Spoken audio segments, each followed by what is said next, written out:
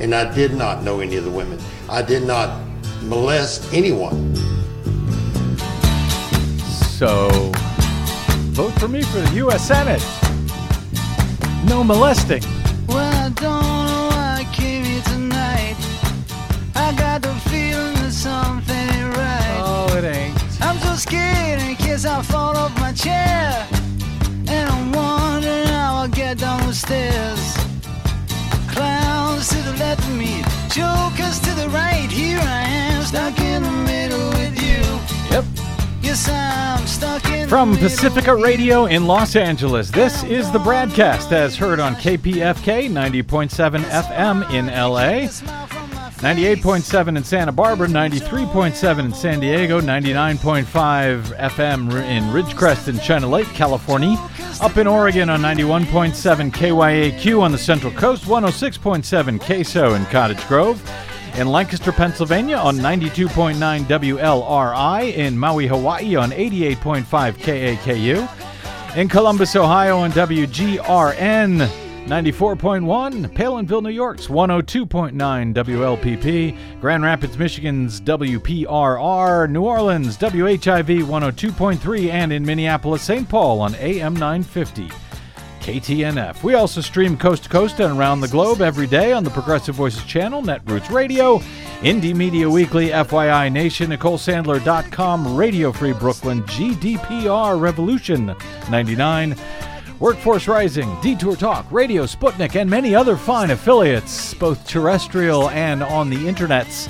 5 days a week, blanketing planet Earth. I'm Brad Friedman, your friendly investigative blogger, journalist, troublemaker, muckraker, all-around swell fellow, says me, from bradblog.com, trying to make sense of and keep up with it all today. Voters are heading to the polls in Alabama on Tuesday to vote in the widely watched U.S. Senate special election to fill the seat vacated by Donald Trump's Attorney General Jeff Sessions, the former senior senator from Alabama. As you know, it is a highly controversial race in all sorts of ways. We'll have a number of items regarding that race and some developments today and over the weekend shortly, including some good news, I think. Wait, what? Some good news for voters. Yay. Yeah, in Alabama. Just a little bit. We'll get to that soon regarding one aspect of this election that we've been covering closely. First, a few other news items breaking today. We'll start here with the good news as well, at least for those who believe in rights and freedoms and the U.S. Constitution and so forth. The Pentagon will be allowing transgender people to enlist in the military beginning January 1. That despite President Trump's opposition. The new policy reflects growing legal pressure on the issue and the difficult hurdles that the federal government would have to cross to enforce Trump's demand to ban, for some reason, transgender individuals from the military. 2 federal courts have already ruled against the ban. But today, Major David Eastburn, a Pentagon spokesman, says the enlistment of transgender recruits will start January 1 and will go on amid the continuing legal battles. He told the AP on Monday that the new guidelines mean that the Pentagon can disqualify potential recruits with gender dysphoria, a history of medical treatments associated with gender transition. But such recruits are allowed into the military if a medical provider certifies that they have been clinically stable, whatever that means, in the preferred sex for 18 months before being allowed to enlist. The requirements make it challenging for a transgender recruit to pass, but they mirror concerns from President Obama's administration when the Pentagon initially lifted his ban on transgender service last year. The Pentagon has similar restrictions for recruits with a variety of medical or mental conditions like bipolar disorder. So there is, we'll call it, some good news for now, and that may be the end of the good news, at least for this segment today. So the courts are holding up. The Pentagon is doing the right thing here, mostly. even though there is still fighting against fighting, I guess, in favor of Donald Trump's attempted ban on the right for transgender people to serve in our nation's military. But curtailed by the judicial branch. So there's that. And as I said, that's it for the good news today. Quick update on the California wildfires out here in Southern California. Desi Doyen, the so-called Thomas Fire up in Ventura County has, as at last I saw here, spread to some 360 square miles. Yes, nearly 800 structures. Probably by the time you hear this, it will be past 800 structures destroyed. It's now spreading into Santa Barbara County. Humidity is predicted to drop out here to just 3% in the next several days. So very dry weather right now, and this is, authorities say, the 5th largest fire in California history, the one up near Ventura County. The other fires in the area here in Southern California, down to San Diego, up here in L.A., those are said to be some 75% contained or so, but only 15% containment in that huge fire up in Ventura County, spreading northward up the coast towards Santa Barbara. In New York today, a man said to have been inspired by the Islamic State group, set off a crude pipe bomb strapped to his body in a crowded subway corridor near Times Square, injuring the man, and pretty much that's just about it. He slightly wounded 3 others, but sent New York commuters fleeing through the smoky underground passage after the bomb went off. It is an attempted terror attack, according to Mayor Bill de Blasio. He said, thank God the perpetrator did not achieve his ultimate goal. And I'll tell you, I was in the car this morning listening to AM radio, and I had read Fox News, their website, before I left, and it was nothing but terror in Times Square. Yeah. And and this incident, this was apparently a 27-year-old man who had strapped this bomb to himself. He's being treated at a hospital for burns to his hands and abdomen. He was said to have been inspired by the Islamic State group, but apparently had no direct contact with the group, and appears to have acted alone, according to Governor Andrew Cuomo, who said, we have no evidence that there was any secondary devices or that it was part of a larger plan. Ullah, this guy who lives in Brooklyn, reportedly came to the U.S. from Bangladesh about 7 years ago, had been licensed to drive a cab in New York City. The Bangladesh embassy in Washington condemned the attack, naturally. The explosion, which happened in the underground passageway under 42nd Street between 7th and 8th Avenues in New York City, triggered a massive response, of course, from police and firefighters. It's the busiest subway station. It's a major transit hub in New York City. Authorities said the bomb was a low-tech explosive device attached to the man with Velcro and plastic ties. White House Press Secretary Sarah Huckabee Sanders tweeted that President Trump had been briefed on the explosion, but instead of commenting on it, he sent a tweet shortly thereafter criticizing a Sunday story in the New York Times that said he watched cable television for at least 4 hours a day. That was on the top of his mind, as opposed to these terror attacks that he pretends to care so much about. Governor Cuomo, I think, had the right response. He said, let's go back to work. We're not going to allow them to disrupt us. But again, on Fox and AM radio, it was all terror in Times Square. Nonetheless, they had no similar coverage of terror in Topeka, about a failed scheme by white guys against Muslims, though it was actually terror in Wichita, but that's not as alliterative. Yes, 3 men accused of plotting to bomb a religious mosque. 3 white men who were accused of plotting to bomb a religious mosque and apartment complex housing Somali refugees in Wichita, Kansas, asked a federal judge on Friday to include prospective jurors from rural western Kansas because apparently they are twice as likely to have voted for President Donald Trump. So they would like them to sit on their trial. So they specifically asked for people who would be likely Trump voters to sit in their apparently, on their jury. The defense motion argues that the plan that plans to only summon citizens in the more urban counties closest to the federal courthouse in Wichita, where this trial will be held beginning in March. They called that a discriminatory practice that excludes rural and conservative jurors. The three men, Gavin Wright, Patrick Stein, Curtis Allen, all three white guys from Kansas, are charged with conspiracy to use a weapon of mass destruction and conspiracy against civil rights for allegedly planning to detonate truck bombs, according to AP, plural. Truck bombs. In the meatpacking town of Garden City. This was they were planning to do it the day after the November 2016 election. They were indicted in October 2016. They have pled not guilty. In the defense argument, they write, quote, "This case is uniquely political because much of the anticipated evidence will center around and was in reaction to the 2016 presidential election." They also argued that the case will require jurors to weigh whether the alleged conduct constitutes a crime or whether it is constitutionally protected speech and assembly. Yeah. Wow. And the right to bear arms. I guess because the attack never occurred, they were only talking about this attack and planning this attack. They're arguing that this is constitutionally protected speech and assembly.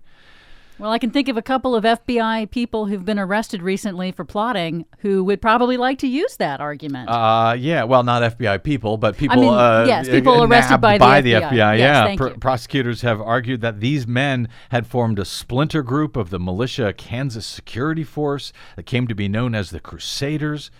One of them is quoted in a wiretap transcript saying that he hoped the attack would, quote, "wake people up," unquote, and inspire others to similar actions against Muslims.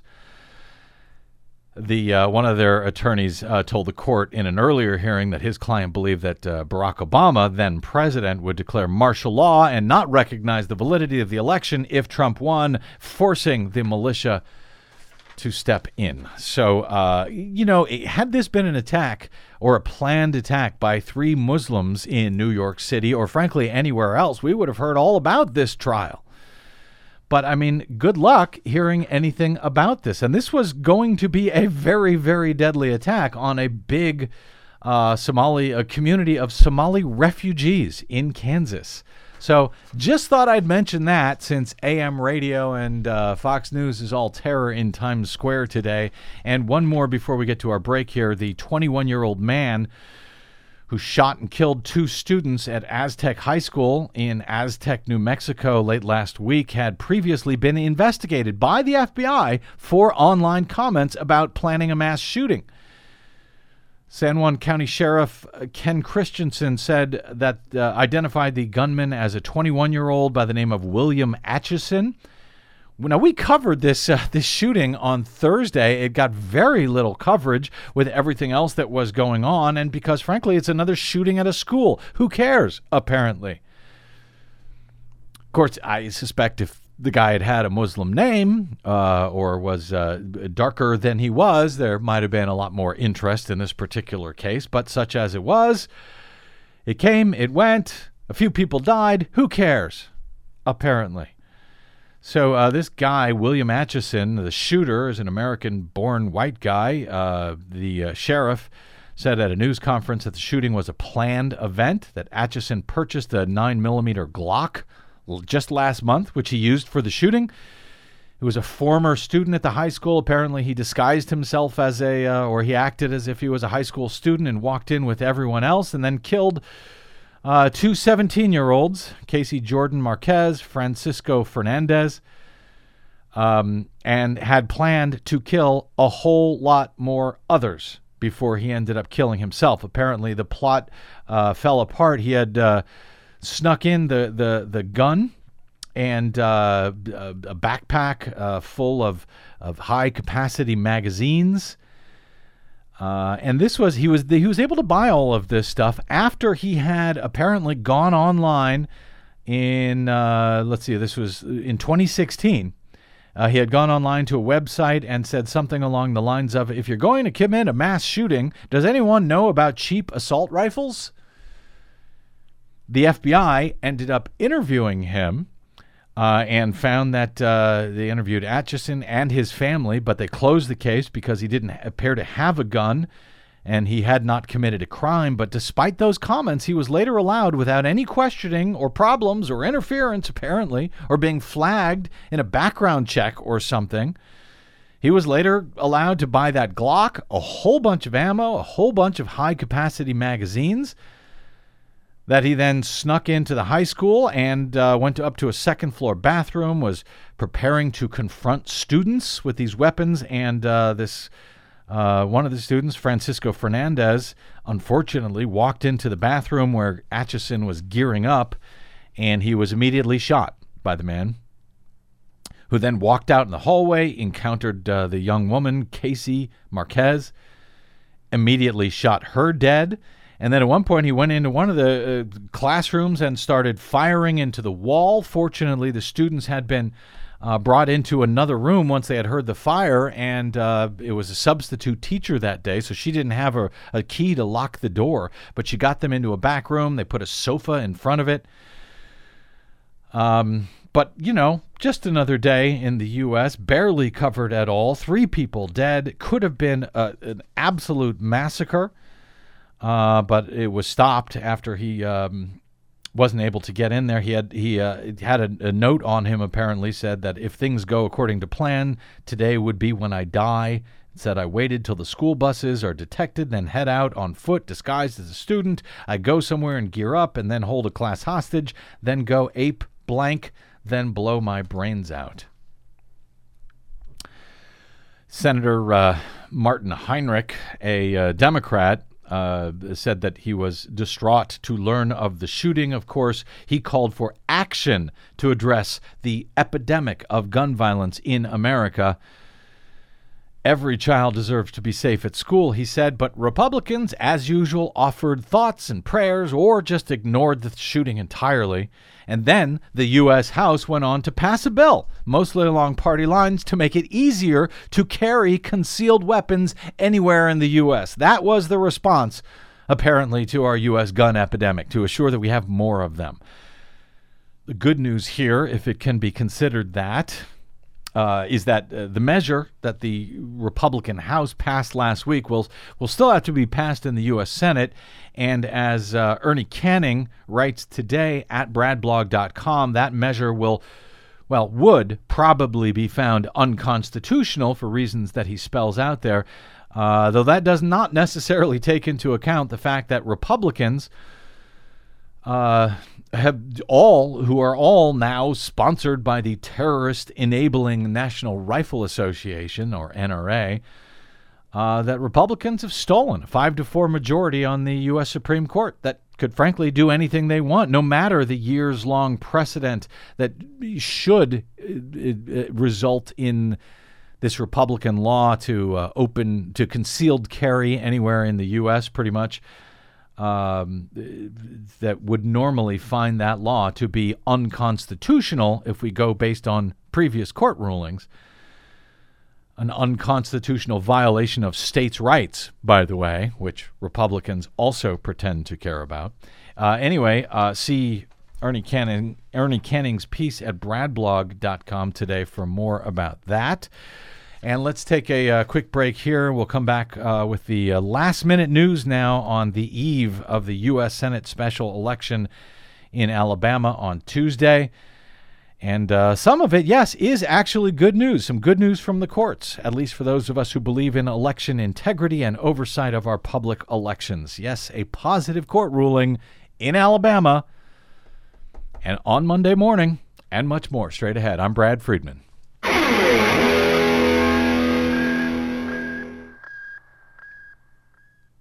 Hey, this is Brad. If you haven't noticed by now, it's no easy feat finding facts, real facts, not alternative facts, over your public airwaves.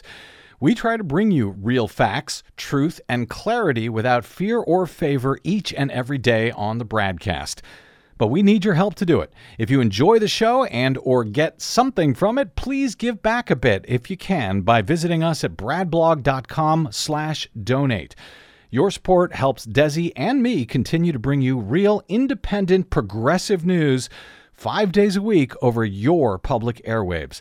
We simply can't do it without your help, and that help is needed more now than ever. Please stop by bradblog.com/donate today to make a one-time donation or, even better, automated monthly support. It'll take you about 60 seconds, and you can rest easy knowing that we'll be here every day making sense of it all, or at least trying to. That's bradblog.com/donate, and thanks.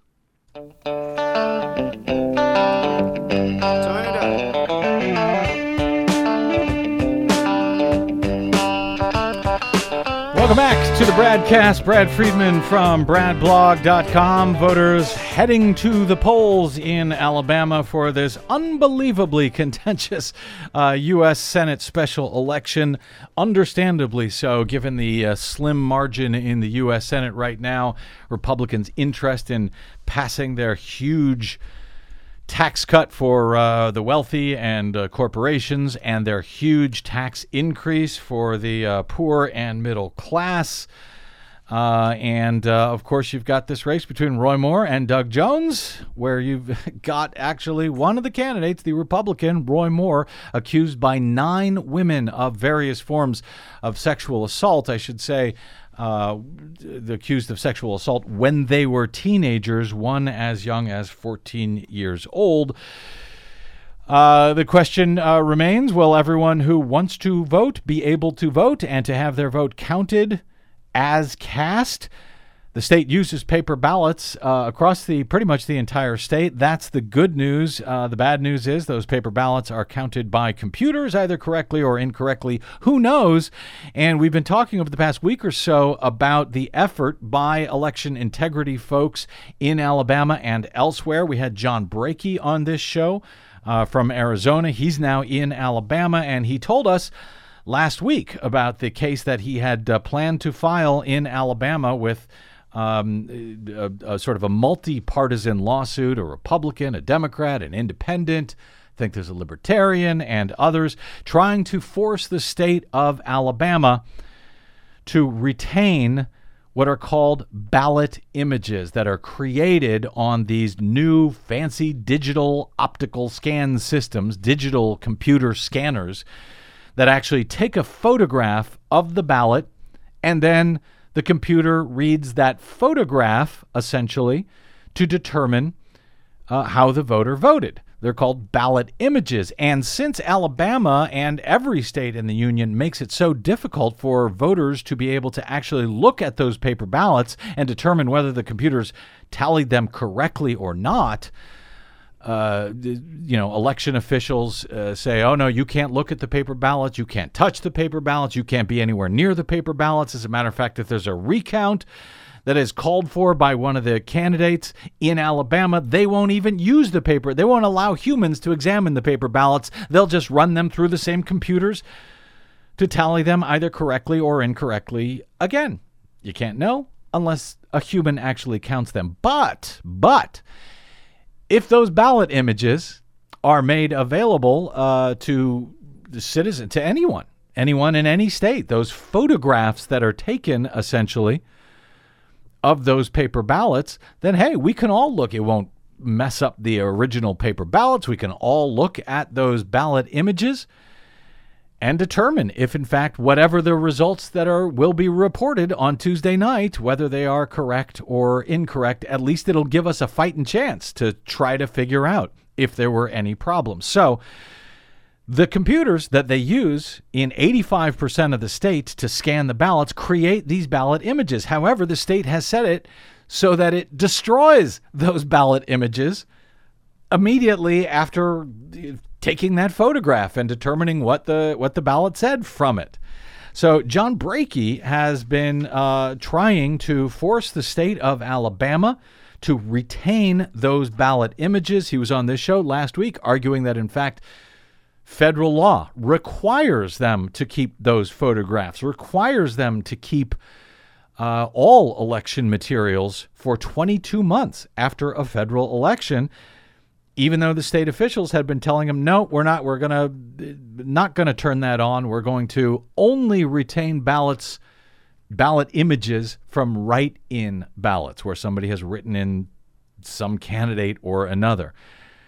Brakey told us he was planning to go to court. Brakey told us he was going to win in court. And the good news is he went in Monday morning with this for a hearing on this case, and shortly thereafter, we received the news that, yes, Brakey did win. Awesome. And the court ordered this is from this preliminary injunction. After hearing arguments and reviewing the filings, it appears that plaintiffs and similarly situated voters would suffer irreparable and immediate harm if digital ballot images are not preserved. Said the judge, some of the important facts relevant to the decision are this highly contested election, the judge said, and there was a little argument. He noted that the law at issue requires digital images to be preserved as a matter of Alabama law and federal law. So this could have far-reaching consequences. This is the second case, I believe, where Brakey has been able to get this sort of a decision from a judge. To get a judge to say, yeah, those ballot images, you're using those for counting, therefore they are actual ballots that you need to keep as public records. Under federal law, not just state law, but federal law. So this could work everywhere. Importantly, all parties agreed that the relief that was requested would only require nominal resources and costs on the part of the defendants, because it's just a matter of flipping a switch on those voting systems in the software. Judge said it is therefore ordered that a preliminary injunction be issued. It further ordered that the defendants communicate and send to all probate judges and election officials in the state of Alabama the following order. Here's the order. All counties employing digital ballot scanners in the December 12, 2017 election are hereby ordered to set their voting machines to save all processed images in order to preserve all digital ballot images. This order applies to those machines that have such a setting and does not apply to any machine that does not allow for processed images to be saved. There is some good news. I prefer, as I know Brakey does as well, actual paper ballots. But in lieu of that, these ballot images, in the event of a very close election, could be very important. And frankly, in the event of a not close election, because if you examine the ballots, if I was trying to steal an election, I wouldn't make it close. I would make it not close at all so that people are less inclined to challenge the results, to ask for a recount, a hand count, whatever. So, even if it's a blowout one way or another, citizens ought to be able to get at these ballot images and see for themselves who won or lost, at least as these images, if the images are accurate, by the way, but presuming they are, find out who won or lost. So this is very important, and this can be done, as Brakey has pointed out, pretty much in any state that uses the type of scanners that retain ballot images. So there's some good news. We'll take it. We'll take what we can get. Yeah. In the meantime, one of the candidates here, Roy Moore, thinks we ought to pretty much do away with all of the amendments in the Constitution following the after the 10th Amendment, after the Bill of Rights, essentially. According to the audio of a radio show that was obtained by CNN's K-File, back in 2011, Roy Moore appeared on this show. They describe it as a conspiracy theorist radio show and said that if the U.S. got rid of all of the amendments after the Bill of Rights, that would eliminate many problems. He said, people don't understand how some of these amendments in the U.S. Constitution have completely tried to wreck the form of government that our forefathers intended. Now, never mind that our forefathers intended for amendments to be added to the Constitution. Moore thinks that it just ruins everything. All of these extra amendments. During the interview, Moore specifically cited the 17th Amendment, which allows voters to directly elect senators instead of the state legislatures determining each senator in the states, and also the 14th Amendment, which granted citizenship to former slaves. Well, the danger in the 14th Amendment, which was to restrict, has been a restriction on the states using the first 10 amendments, by and through the 14th Amendment, to restrict the states from doing something that the federal government was restricted from doing, and allowing the federal government to do something which the first 10 amendments prevented them from doing. Now, what he's saying, that Roy Moore is saying, to restrict, and he didn't want to use the word, the danger in the 14th Amendment, which was to restrict, then he stopped for a second, it has been a restriction on the states to use the, so what he's talking about is restricting slavery. The states' rights to have slavery. Exactly. That it's not up to the federal government. If the states want to have slavery, they should have slavery. He was also quoted recently saying that he was asked when America was ever great, since Roy Moore and Donald Trump have been talking about making America great again.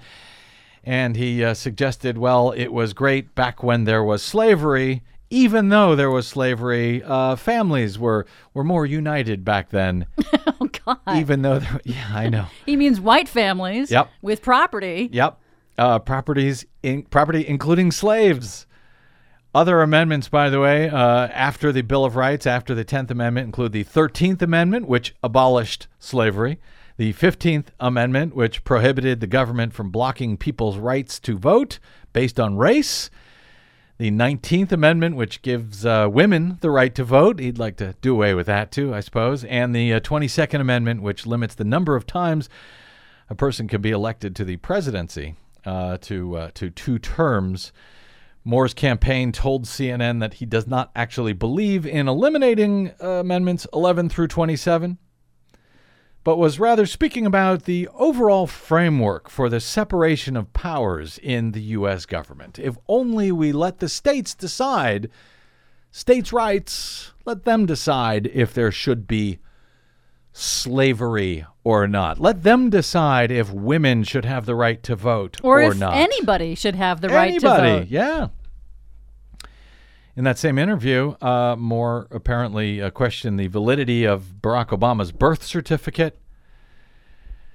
And as TPM notes in their coverage, both comments fall in line with remarks Moore has made in the early days of his career and claiming that homosexuality should be illegal, to saying in September, just in September, that America was great back when families were united, even though we had slavery.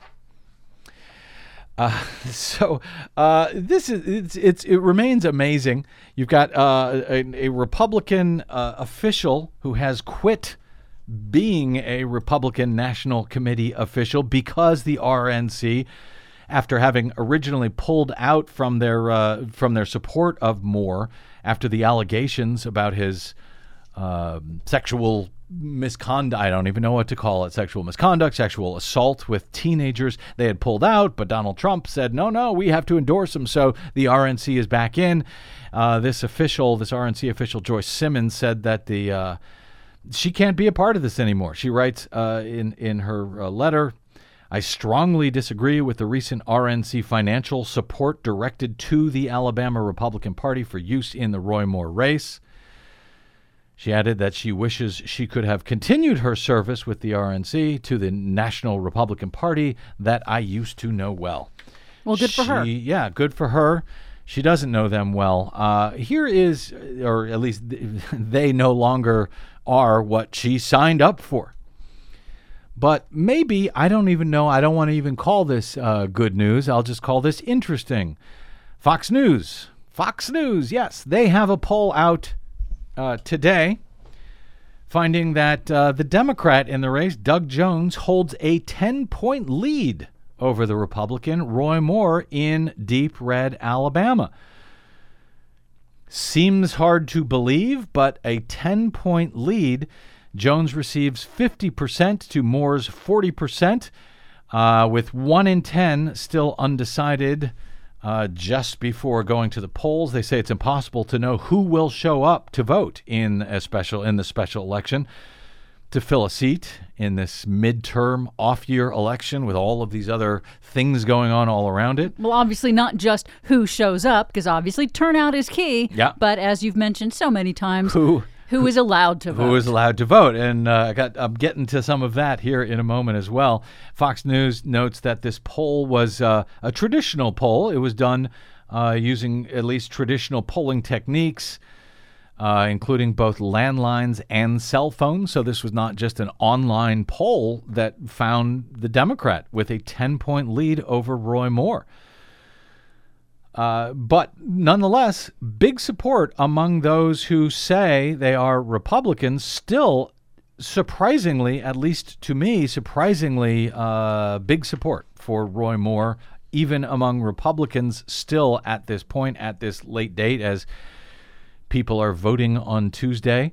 And it seems to be, this Fox News poll seems to be an outlier. It is the only one that has these kind of numbers for Doug Jones. So make of it what you will. On the same day, Emerson came out with a poll showing Roy Moore ahead by 9. The Republican ahead by 9 in Alabama. And Monmouth came out with a poll saying it's a tie. So take your pick. Believe nothing you hear.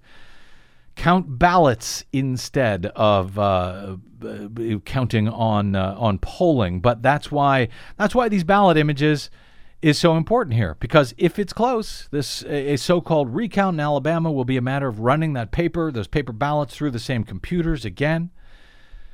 But I don't want to hear, if Roy Moore ends up winning, according to the announced results, oh, well, it's Alabama. Of course, Republican is going to win. No problem. We don't need oversight. We don't need to check those ballots. We don't need to make sure that the computers tally them correctly. I want to actually know how voters voted. I know that's a crazy idea in 2017. I know we weren't allowed to know how voters actually voted in the presidential election in 2016 for Donald Trump, but I'm old-fashioned. Color me old-fashioned that way. I still want to know how voters actually voted. But that is, as you note, Des, presuming they're allowed to vote in the first place, of course. But this is not a normal old Alabama election. So I don't want to hear, oh, of course, Republicans voted for Roy Moore. I want to know if they did or if they did not. I mean, this is a moment when Donald Trump is immensely unpopular all over the country, even in Alabama. Yes, he won by something like 28 points last November, but he is nowhere near as popular in Alabama as your normal Republican president would normally be at this time in an election.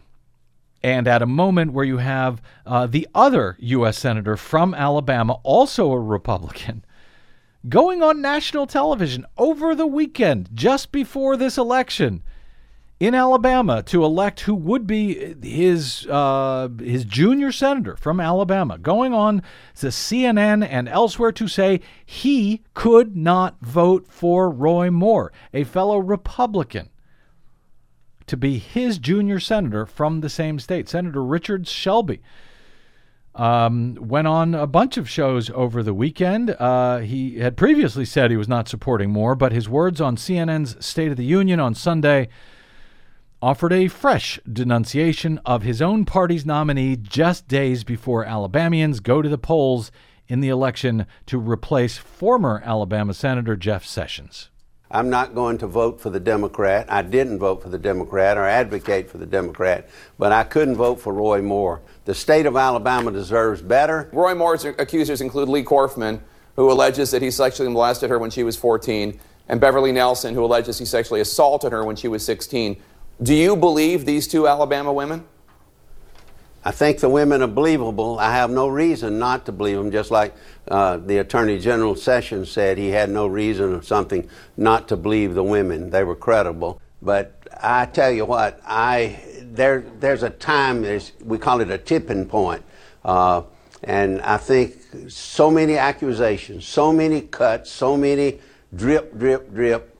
When it got to the 14-year-old story, that was enough for me. I said, I can't vote for Roy Moore. That's just incredible. actually, to underscore that is the other U.S. Senator, a Republican from Alabama, saying, I could not vote for the Republican nominee, Roy Moore. Whether that has an effect on voters in Alabama, I don't know. Whether they hear about it, I think would make a difference. Well, I can't imagine, based on who knows what media they're getting there, but I just can't imagine. To me, it's almost impossible to believe, at least to my mind, that an Alabama allowed to vote and to have their votes counted accurately would still vote to put Roy Moore in the U.S. Senate. Maybe I'm naive. Wouldn't be the first time. Don't look at me that way, Des. Wow. I just, anyway, if voters show up, that's why I want to make sure that vote counting can actually be overseen no matter the outcome. Former President Obama was out making robocalls in favor of Doug Jones. Donald Trump was out making robocalls in favor of Roy Moore, the accused child molester. But as one of the papers, who is this? I think this also is CNN, said that it's an open question whether Obama or Trump can wield much influence on the race. But the dueling presidential messages underscore the fiercely competitive nature of the Senate contest that has taken on outsized proportions. Well, it's only outsized if you don't consider what is actually at stake here. From a planned huge shift, a redistribution of wealth from the poor and the middle class to the rich in the GOP's tax bill, to health care for tens of millions of Americans, to the Republicans' planned cuts to Medicare and Medicaid and Social Security. I don't think it's outsized at all. I think it's perfectly sized. I think it's the right size. Actually, I think it should be more outsized. I think it should be even larger. I think more Americans, more folks in Alabama should give a damn about these facts, should understand what is at stake in this race and understand the facts of the allegations, which they don't seem to. We're going to take a break here in a moment and come back with some audio that is just kind of mind-blowing to me from Alabama, from voters in Alabama explaining why they still plan to vote for Roy Moore. But no, this is not outsized. When you have a Republican Senate with such a slim majority, which has decided to not deal with Democrats in any way, shape, or form, the stakes here could not be larger. To the point you mentioned, Des, Alabama has a photo ID law that they voted into place in 2011.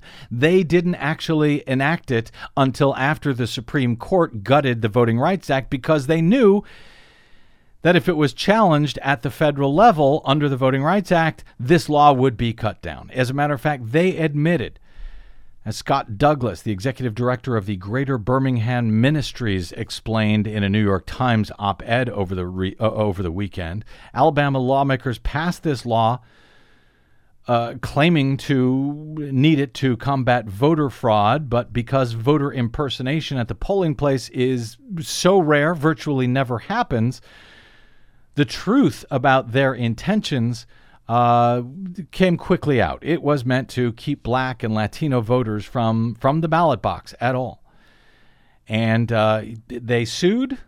The Scott Douglas and the Greater Birmingham Ministries sued on the state level. And they had a senator who tried for over a decade to get this bill into law. He told the Huntsville Times that a photo ID law would undermine blacks' quote, black power structure. In another newspaper, he said that the absence of an ID law, quote, benefits black elected leaders.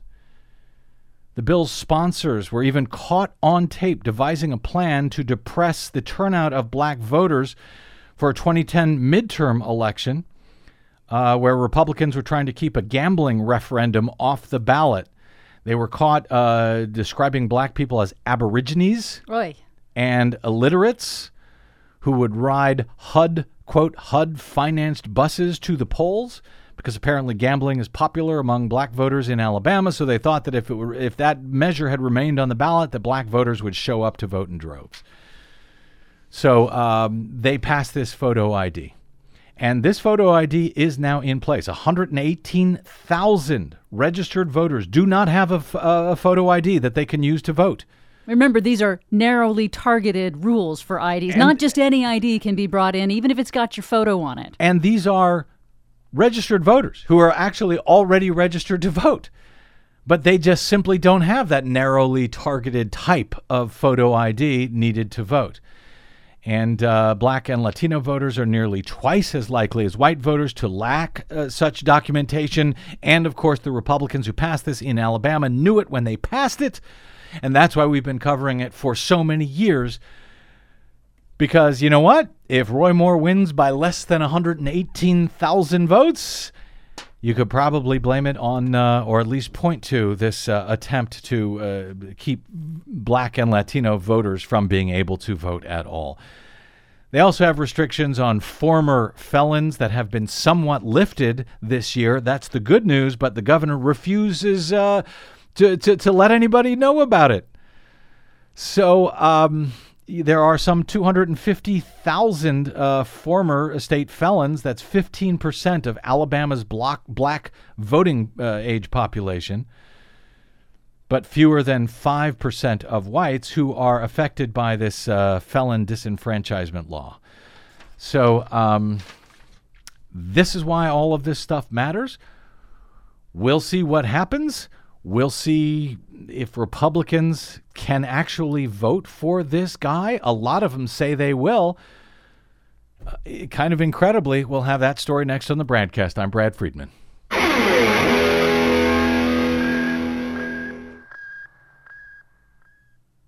Hi, this is Desi Doyen from the Green News Report and the BradCast.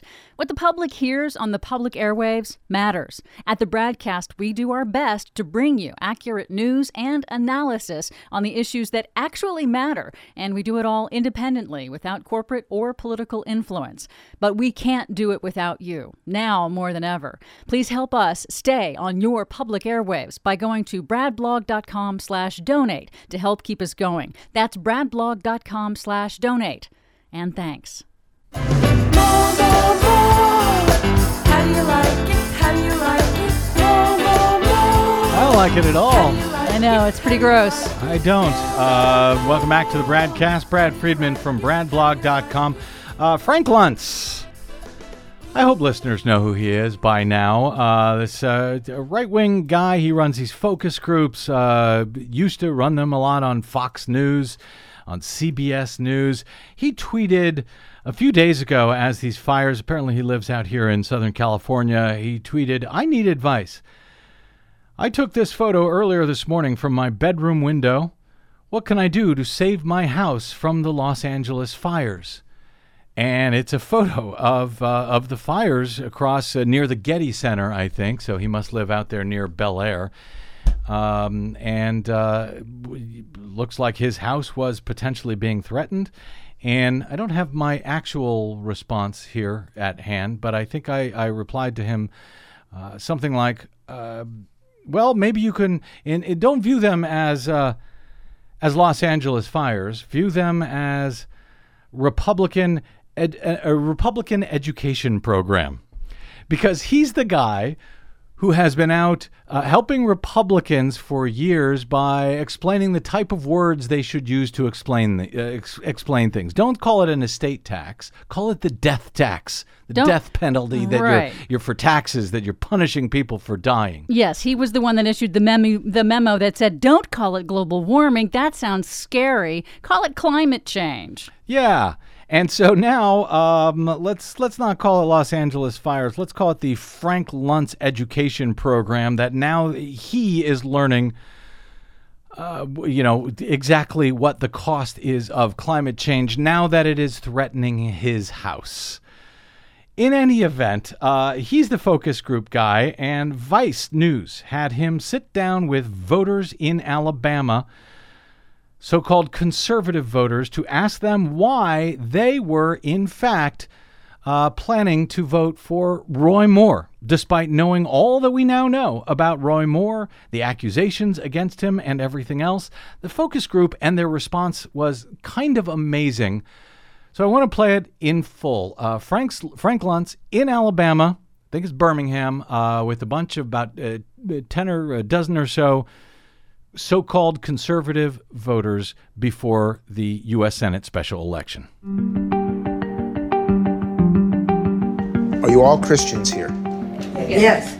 Is Roy Moore a good Christian? Yes. Absolutely. Absolutely? Yes. Without any doubt whatsoever? I do not know the man. I can know necessarily. Well, let me ask you this.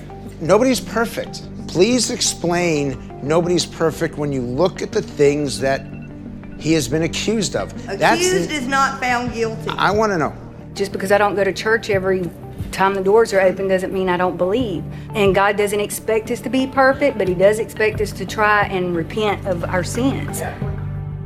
He's not my choice. I'm not voting for him because I like him. I'm voting for him because I don't want Doug Jones.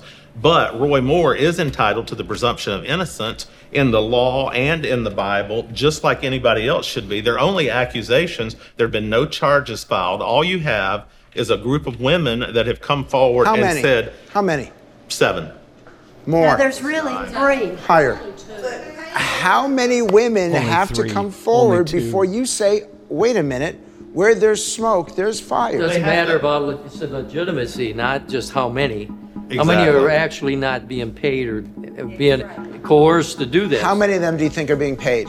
All of them. All of them? All of them. By show of hands, how many of you think all the women are being paid? Seriously. To me, there are only 2 women that maybe have a smoking gun, but the women's, their reputations were questionable at the time. Is this how you want to be treated as a woman if something were to happen to you? Do you want to be dismissed that way? Better have proof. It doesn't sound like it went beyond, there were still clothes on. It doesn't sound like it went beyond anything, and that as soon as the girl said she wasn't comfortable, he took her home. She was 14. I guess my question is, you blame her. She's 14. I'm not blaming her. I'm blaming both of them. So That's I blaming didn't say her. that I thought he was without sin. It's possible he did it, but it's possible that he could be forgiven for. I don't think he raped her. And let's be real. It was a different world. 40 years ago in Alabama, people could get married at 13 and 14 years old. My grandmother at 13 was married. At 15, had 2 children and a husband and a job. If Roy Moore was guilty, if he was at the mall hitting on this 14-year-old, 40 years ago in Alabama, there's a lot of mamas and daddies that'd be thrilled that their 14-year-old was getting hit on by a district attorney. Actually, no. When they were 16, the law was 16. I dated an older man at 16. that point. Yeah. So we don't really... How old was he? 31. I'm not going to say that the 14-year-old, I don't believe her, to be honest. The one that said she was 14, I don't believe her. But for all of us, as a woman, I think we've pretty much all been in the situation where there's been sexual harassment. I mean, think about what you're saying. You're calling all 9 of those women liars. 9 women. When it happened to you, didn't you want people to trust you? I never told anybody. And is that I good didn't, either? and if I was going to tell somebody, I would not have waited 38 years to tell it. That's what's mind-boggling. Why wait till now at an election to come forward and say, oh. Okay, Frank, what you're wanting to know is we got a bunch of conservatives here, and you want to know why we're going to vote for Roy Moore. My wife went to high school with Roy. She said in high school, Roy was a hard worker, an American success story, if you will. He always aimed for higher things. However, neither she nor I have ever voted for Roy up until now. And we intend to vote for Roy because of the opponent that's running. Right now, as far as I'm concerned, we've probably got 2 miserable candidates.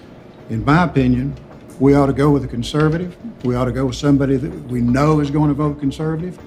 And that's what I'm looking for. Roy Moore is not a miserable man. This man has more integrity than you can find in the entire Congress right now. Don't fall for the George Soros assassination plan. The truth will come out. These women are all going to be proven, just like the 16 that went against President Trump, just right before the election. What about the women who went against Bill Clinton? The accusers of Clinton, everybody knows he's a womanizer. Well, people think the same thing about Roy Moore. With Bill Clinton, they went to the courthouse and they filed papers. They didn't wait 40 years to do it. That's a huge difference than just going to the media only 6 weeks before an election. So I got a question for you. We recruited, there are about 60 people who wanted to be in this group, and you guys ended up in it. Not a single African American is in this group. Why? Welcome to Alabama. Democrats. That's the best you can come up with. I was here during the Civil Rights era. We didn't have racial problems after the 80s because we went through it. When Obama was elected and he started his divisional rhetoric, race relations in Alabama went the rest of the way of the country. The race relations in the state of Alabama is really not that bad. But what does it say Why that does it not always one come of down them? to race? Why can't we just be Americans, Alabamians? Because 97% of the African American community is going to vote for Doug Jones. Does that not concern you? It does. Yes, it does. Yes, that concerns me greatly. It tells me that Roy Moore didn't do a very good job of getting out and campaigning. So why aren't they voting Republican? Because they listen to people, that are that have influence over them. If they've been so destroyed, why do they keep voting for them? Why won't they vote for your candidates? Well, in my opinion, they'd be stupid. I don't understand that. If you vote for somebody that's making you worse and worse, do you call that smart or stupid? Yep. Isn't a better question why African Americans wouldn't vote for him? I mean, like, why do they want immigrants coming over and taking the jobs that they could be having? What do they believe? Do they believe a baby should be aborted at 9 months? I mean, I don't know. Policy is everything. And if we don't stand for conservative policies, then we've lost anyway. Wow. Yeah. Kind of amazing. Frank Luntz, focus group on Vice News in the hours before the U.S. Senate special election down in Alabama. Denial is a powerful drug. I mean, Frank Luntz seems genuinely shocked. That Republicans are denying established facts. Whose denial are you talking about here? Those Republicans or Frank Luntz's after all of these years? After all these years helping Republicans pretend like fake news is real and deny actual facts. And I know. Alabama's black population, by the way, is 27% of the state overall. It's concentrated in cities and the Black Belt in central Alabama. That is going to be where this election is won or lost. All about turnout, and if everyone who wants to vote is allowed to vote, have their votes counted accurately, and particularly if African Americans turn out for this election, Doug Jones, the Democrat wins. Otherwise, Roy Moore. I think it's all going to come down to that, but we will see. We will also talk in upcoming shows about the state of our media that would result in a focus group like that, frankly, who are so unaware of actual facts, actual issues, actual policies that they claim they are voting in favor of. Well, we're out of time. So future show on that. For now, we got to get out. My thanks to our producer, Desi Doyen, and to you for spending a portion of your day or night with us. If you missed any portion of today's show, you can download it anytime for free at bradblog.com. My thanks to those of you while you were there who stopped by bradblog.com/donate to help us continue to stay on your public airwaves. As long as we can, we do count on you to be able to do so. So bradblog.com/donate. You can find me on the Facebooks and the Twitters at The Brad Blog, or drop me email. I'm bradcast@bradblog.com. That's it for now. Going to be another amazing week. I'm Brad Friedman. Good luck, world.